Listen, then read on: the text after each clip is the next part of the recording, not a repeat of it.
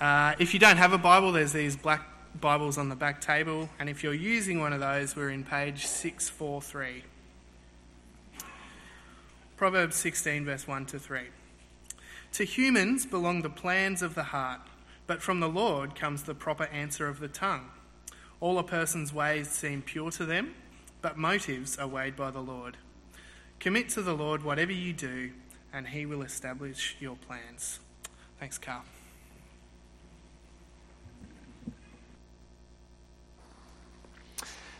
You still with me after all that? Do you want to get up and stretch your legs, or? I know Jacob's a limited man, so I didn't want to give him more than he could deal with. Love you, brother. All right, let's pray. Heavenly Father, thank you so much that you speak to us about the things that matter to us, making plans and decisions in life. And Lord, we want to be people, as people who know Jesus, who've been called by him into a relationship with you. We want to be people who make wise decisions and live wise lives that honour you and bring glory to you. And so, Father, we pray that as we think this morning about how to do that, that you would open our eyes and our ears and our hearts, that we might learn and grow and really bring glory to you in all that we do. We ask it for Jesus' sake. Amen. Well, all of us, I think it's fair to say, face lots of decisions every day of our lives. We've talked about that a few weeks ago. We talked about having to choose different kinds of ice cream. But there's lots of kinds of big decisions that we have to make, and it's difficult with lots of those decisions to know how to do that, to know even how to go about deciding. Here are some decisions that you might have faced, or you may be facing now, or that you might face sometime in the coming years. So, for instance, you might be bored at work. You might have been really struggling with boredom at work for some time, and someone else has offered you the dream job. It's the job that you've always wanted, but the trouble is that you don't know whether that job is going to be around for more than 1 year or 2 years. It's the dream job, but it doesn't have the dream job certainty. You've just bought a new house, and so you're worried about what to do. How do you decide? Or perhaps you're in a different situation. Perhaps you're a young family, you've got another child on the way, but you feel that you don't have enough space in the house. It's a 2-bedroom house, and maybe you're thinking, okay, we've already got a number of kids, and now we've got another one on the way. It'd be great to kind of add an extension to the house, but is that the best use of our money? Is that what God wants us to do? How do you begin to make that decision? Or maybe you're getting toward the end of school or the end of university, and like so many people, you've just got no idea what to do with your life. Lots of people tell you that maybe you're good at explaining things to other people, so they say, oh, why don't you think about teaching? But to you, the idea of teaching sounds like the most boring thing that you could ever do with your life. But the trouble is, there's not really anything else that you think that you're good at. What do you do? How do you even decide? We constantly need to make decisions and make plans for the future, but how do we do that? How do we do that wisely? What are some of the dangers that we need to be aware of in making decisions? What are the pitfalls that we can fall into? And what are some of the helpful steps that we can take to try our best to do things right? Well, that's what we want to think about this morning.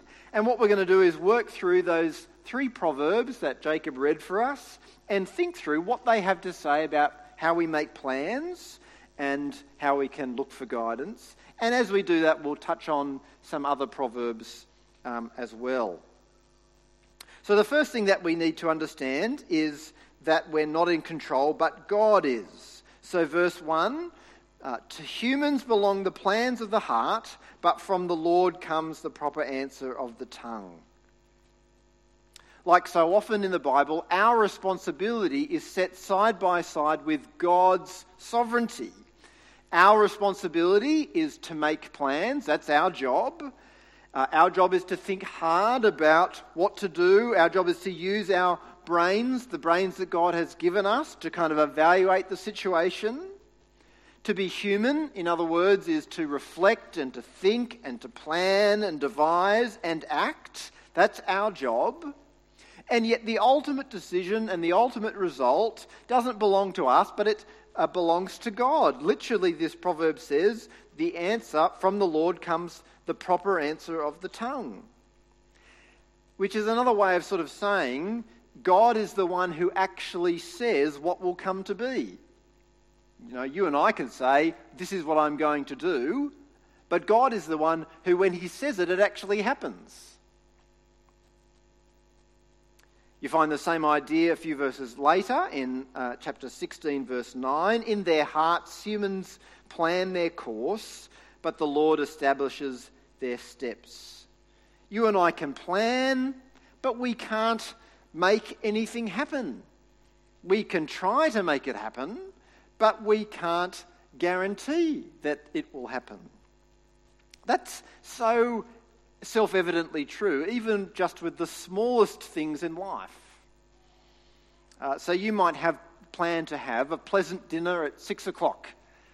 You've been waiting for ages, it's Friday night, you're set to go, you've got everything, you've got all the ingredients in the cupboard, you're ready to go.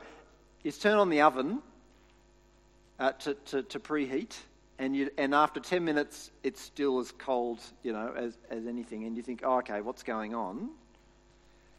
You end up having dinner, instead of having dinner at 6 o'clock, you end up having dinner at 8, 9 o'clock because you stuff around for ages trying to work out if you can fix the oven. Eventually you work out that you can't do it. And so you sit down at 8 o'clock for some baked beans out of the can, and your great dream of having a wonderful Friday night dinner is ruined, totally beyond your power. Or you might plan to have your assignment done by Friday night so that you can spend time with friends on Saturday, or some other job that you have. You might plan to have it finished by Friday, so Saturday is free. You don't have to worry about it. You can spend time with friends without feeling guilty about anything. It's all done. Friday night rolls around. You're not even close to finished.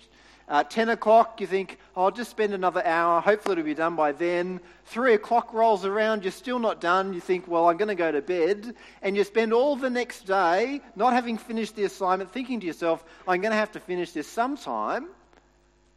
So you can't really enjoy the time with your friends. All your plans go to pieces. Proverbs 19 verse 21 says, many are the plans in a person's heart, but it is the Lord's purpose that prevails. It's not your purpose or my purpose that prevails, but God's purpose. He's the one who can actually make things happen. Proverbs 20 verse 24 comes at the same issue kind of from the other side. It says, a person's steps are directed by the Lord. How then can anyone understand their own way? So if God is in control, what that proverb is saying is, if God is in control and if it's his purpose that happens, then how can we understand what happens in our lives? Because God is in control and not us, when we look at where we've ended up compared to where we plan to be, we can't sort of make sense of it. We were going that way, but we've ended up over here.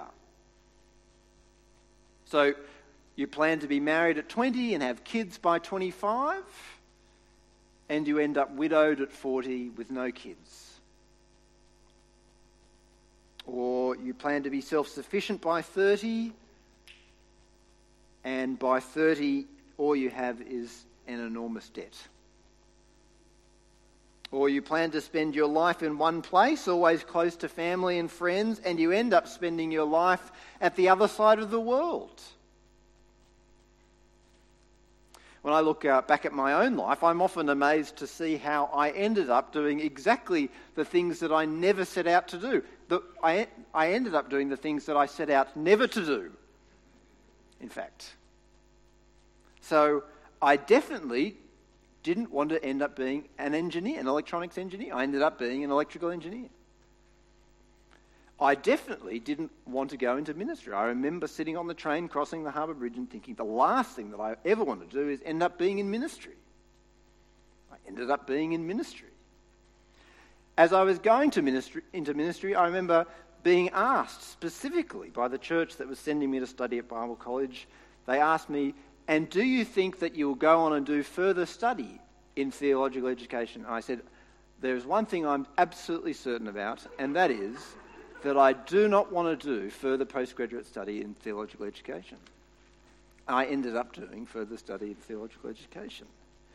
I decided the other day that what I definitely don't want is $1 million mansion.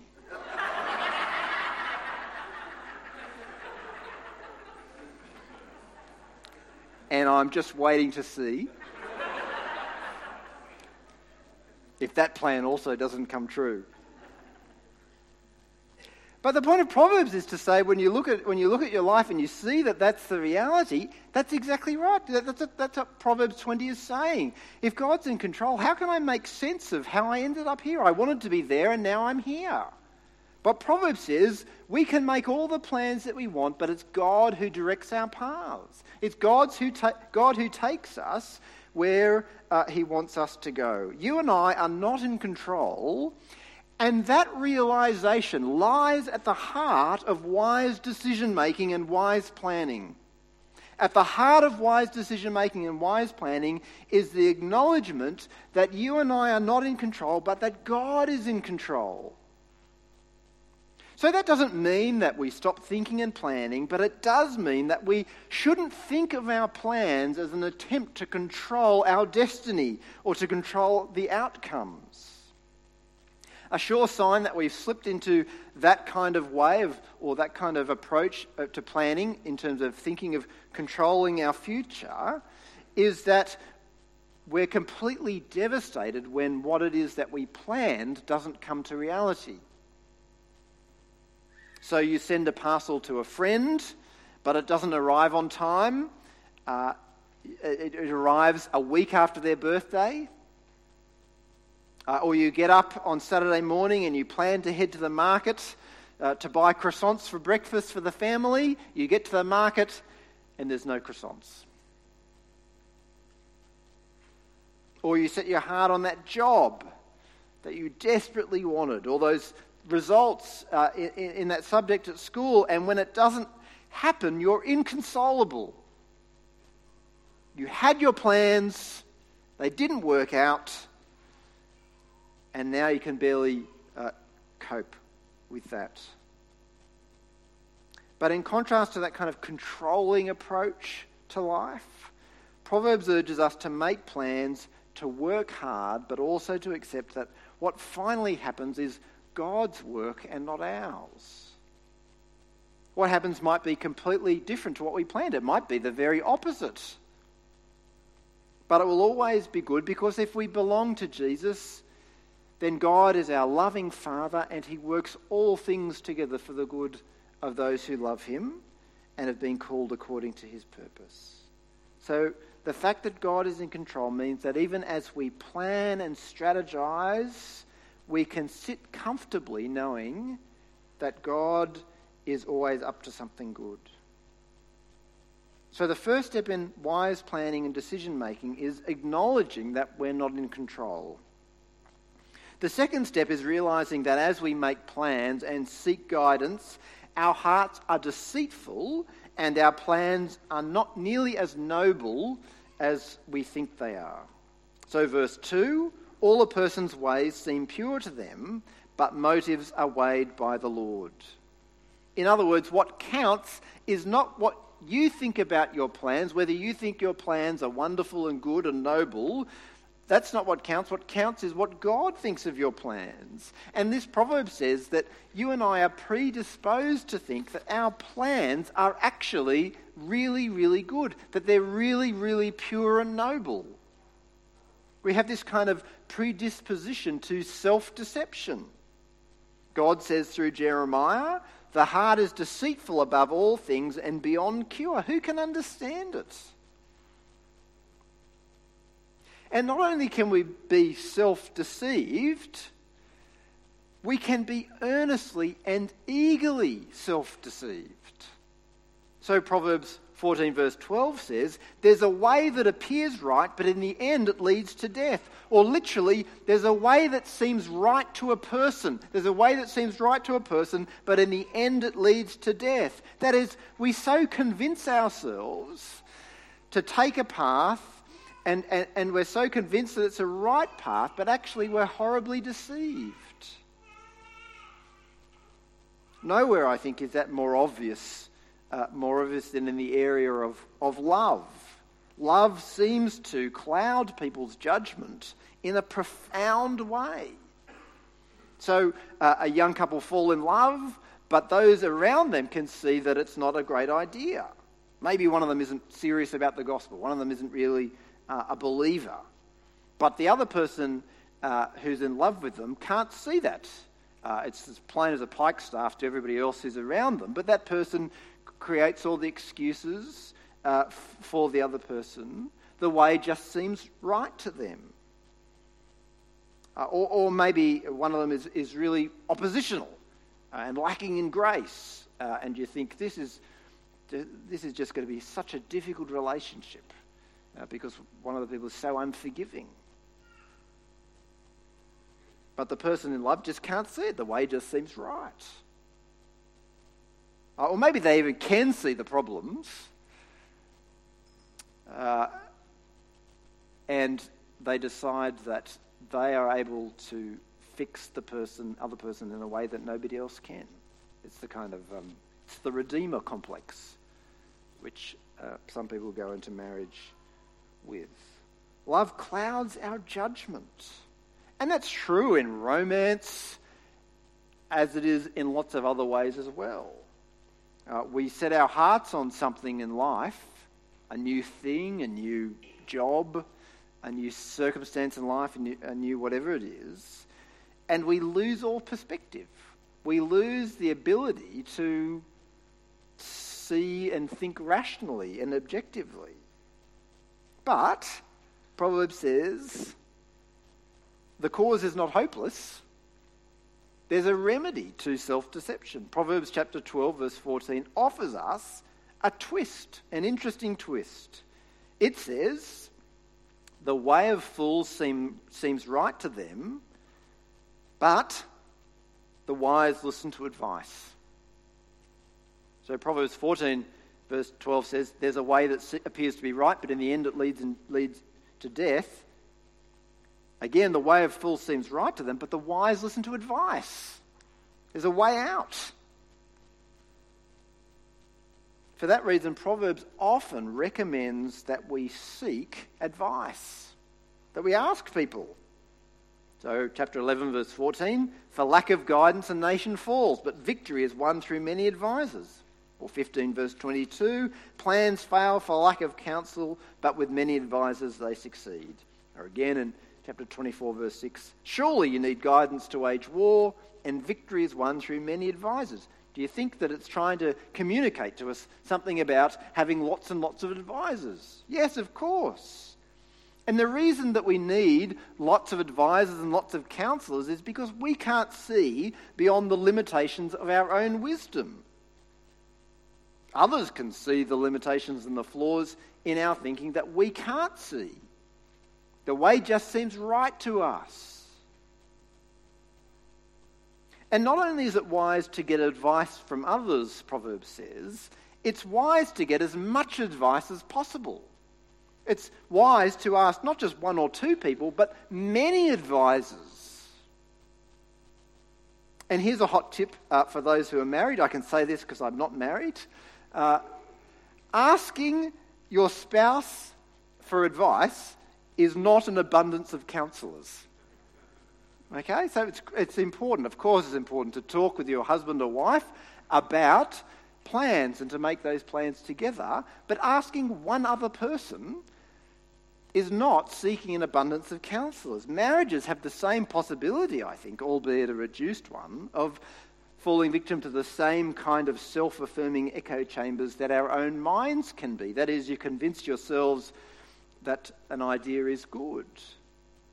Likewise, I think actually, I was thinking this morning, pontificating as I do about what it would be like to be married, but I think I think that actually a lot of conflict in marriage would be helpfully resolved by not just thinking that we have to come up with all the wisdom ourselves, but actually to ask other people for wise advice. So ask others what they think, and together seek an abundance of counsellors. And that's true for all of us, whatever our life situation. And of course, that doesn't mean that we should seek advice for every little decision. You know, what shall I have for dinner tonight? Well, perhaps I'll just ring around a few people beforehand to, if you get a call from me during the week, I'm just wondering what I should have for dinner tonight. I've asked a few people. Someone said spaghetti. Obviously, it's not talking about every little decision, but on the big issues, it's important to seek wisdom from others. And when you seek advice, you should seek advice not just from the people who will tell you what you know you want to hear, but from people who are wise and godly and thoughtful. I remember when I was a child, I think, what every kid does when asking their parents for permission to do something. That is, I stopped and I thought, who's more likely to say yes? And then you'd go and approach that parent. Proverbs is not telling us to do that. It's not saying go and ask the people for advice who you know will tell you what you want to hear. Go and ask the people who are wise. Go and ask those people who are thoughtful.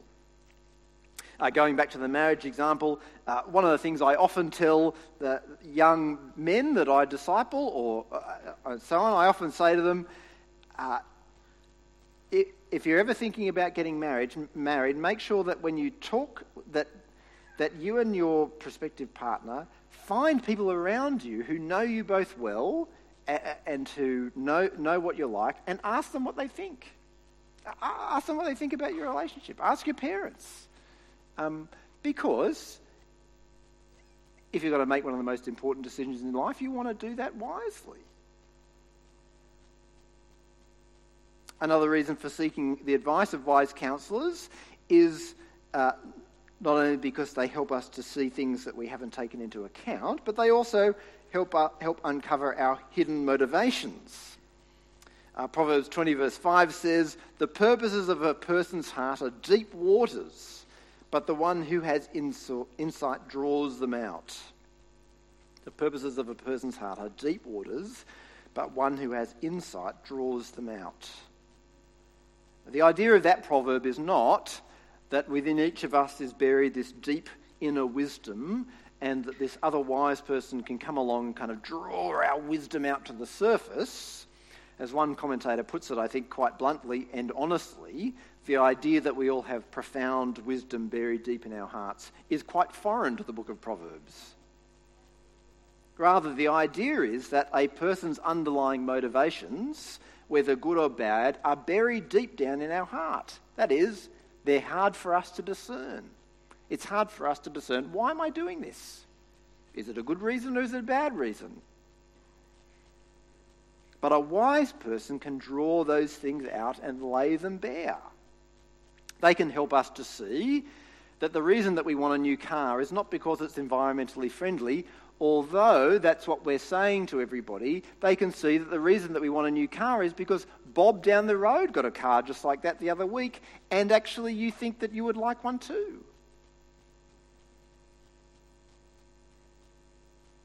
They can help us to see that the change in career that we're pursuing is not really better for the family, although that's what we're saying to ourselves and to others. It'll be so much better for the family. They can help us to see, actually, it won't be better for the family, it will just be better for you.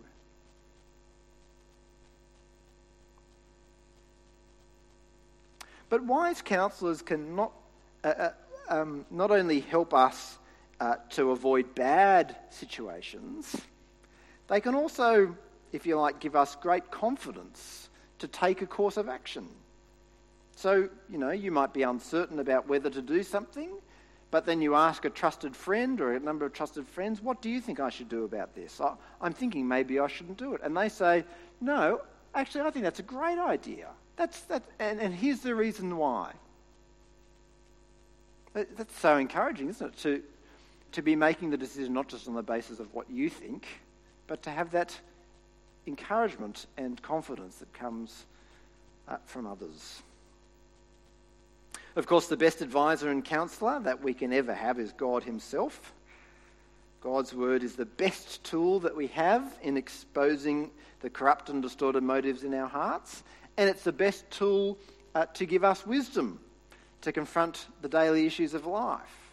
But often the way that God counsels us and advises us and applies his word to our lives is through the wise counsellors that he's put around us, who can apply God's word in such a way that it convicts and challenges and reproves and corrects and instructs us in the decisions that we need to make. So there's 2 steps so far in making wise plans: acknowledging we're not in control, acknowledging that our motives are often not as pure as they could be, and seeking wise advice. And finally then,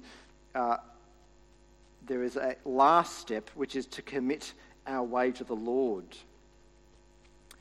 The acknowledgement that God is in control and the need for us to make plans leaves us with a conundrum. That is, how do they fit together? How do our plans and God's sovereignty go together? And verse 3 that we read earlier offers us a way forward. It says, "Commit your way to the Lord, and he will establish your plans." So the last step in wise decision making is to commit our way to God. Literally, it's rolling whatever you do onto God for him to carry. It's like rolling the images is like rolling a large burden from off us and onto God. But the rock that we're rolling onto God is not just our needs. So that this proverb is not just saying commit your needs to God. What we're committing to God is actually our plans that we've thought through. So there are 2 opposite dangers, I think, that we can fall into when making plans, and this last step helps us to kind of navigate between the 2. So the first step, as we've seen, is to think that we're in control, and so we make our plans and we try to pull them off in our own power, and we make plans out of our corrupt motives, and we fail to realise that's what's going on. The second danger is that we don't plan at all. So we think, well, if I'm not in control and if God's in control, then what's the point of making decisions? What's the point of thinking about it? What's the point of doing research and asking others? Why don't I just leave it all to God?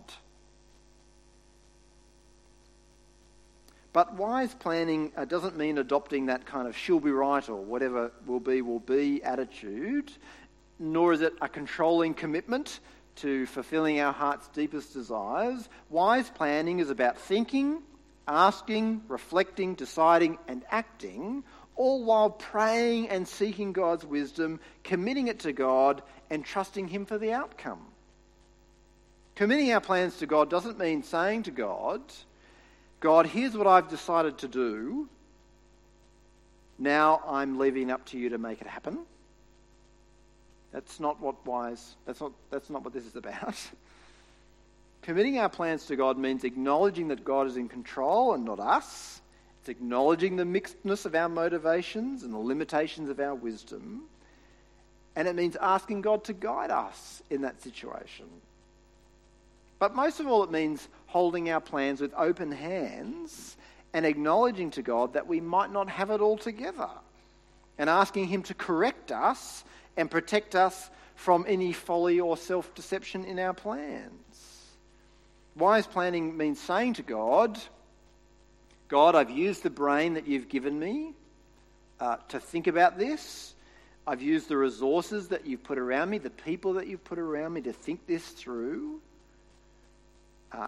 But I know that I'm not in control.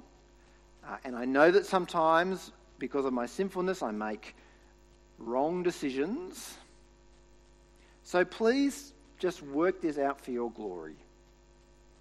I've tried to do this right in all good conscience, but please just work this out for your glory. And then you just get on with what you've planned. You just get on and do it. If you've done step 1, acknowledge you're not in control. If you've done step 2, acknowledge the mixedness of your motivations. And if you've committed it to God to guide you, then you can just get on with it and trust him. We don't have to spend the rest of our lives worrying about whether or not we've made the right decision. Often with big decisions, there are just so many things that can go wrong. We can get hurt. We can hurt others by our decisions. We could end up financially crippled. We'd end up losing our home. There's so many things to worry about, so many things to be uncertain about. The fear can be crippling. And it can keep us from ever doing anything. We begin to think, well, but what if I haven't done? What if my motivations are wrong? What if I haven't thought about that enough? What if it doesn't work out? What if there's something I haven't taken into consideration? And so you never make a decision, you never plan, you never do anything. But what a great relief it is to know that we don't have to get everything 100% right. That's not what Proverbs is saying. It's saying God is in control and God is working things out for our good. Which means that if you've done the due diligence and you acknowledge that God is not in control and acknowledge that you have mixed motives and sought to seek advice from those around you in God's word and through prayer, and if you've committed it to God, then you can just get on and do it and trust that God will work all things together for the good of those who love him. Let's pray.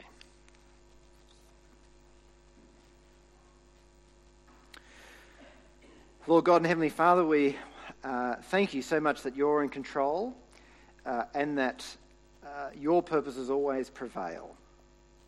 And we thank you too that your purposes are always good, that you always work all things together for the good of those who love you and have been called according to your purpose.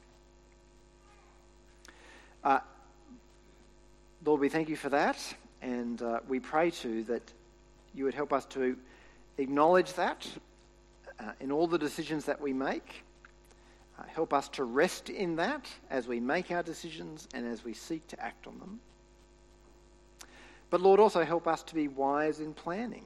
Help us to use the brains that you've given us, the resources that you've put around us. Thank you so much for the wonderful resources that we have. Thank you for the availability of information that we have through the internet and through experts in our society and those around us. Thank you for those in the church who you've gifted with great wisdom to understand what it means to be wise in the context of our situation here in Australia, in Tasmania, in different phases of life.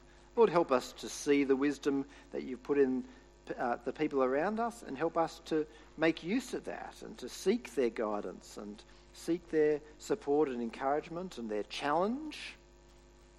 Lord, help us to seek out those who can uncover the hidden motivations of our heart so that we might not make foolish decisions, but that we might make wise decisions which truly seek to honour you. And Lord, as we do that, we pray that you help us to commit those things to you and to trust you and to get on with living our lives, knowing that you will work it out for your good. Even if our plans fail, that your plans will always be better than we could ever have imagined. Help us to trust that, Lord, we ask, for Jesus' sake. Amen.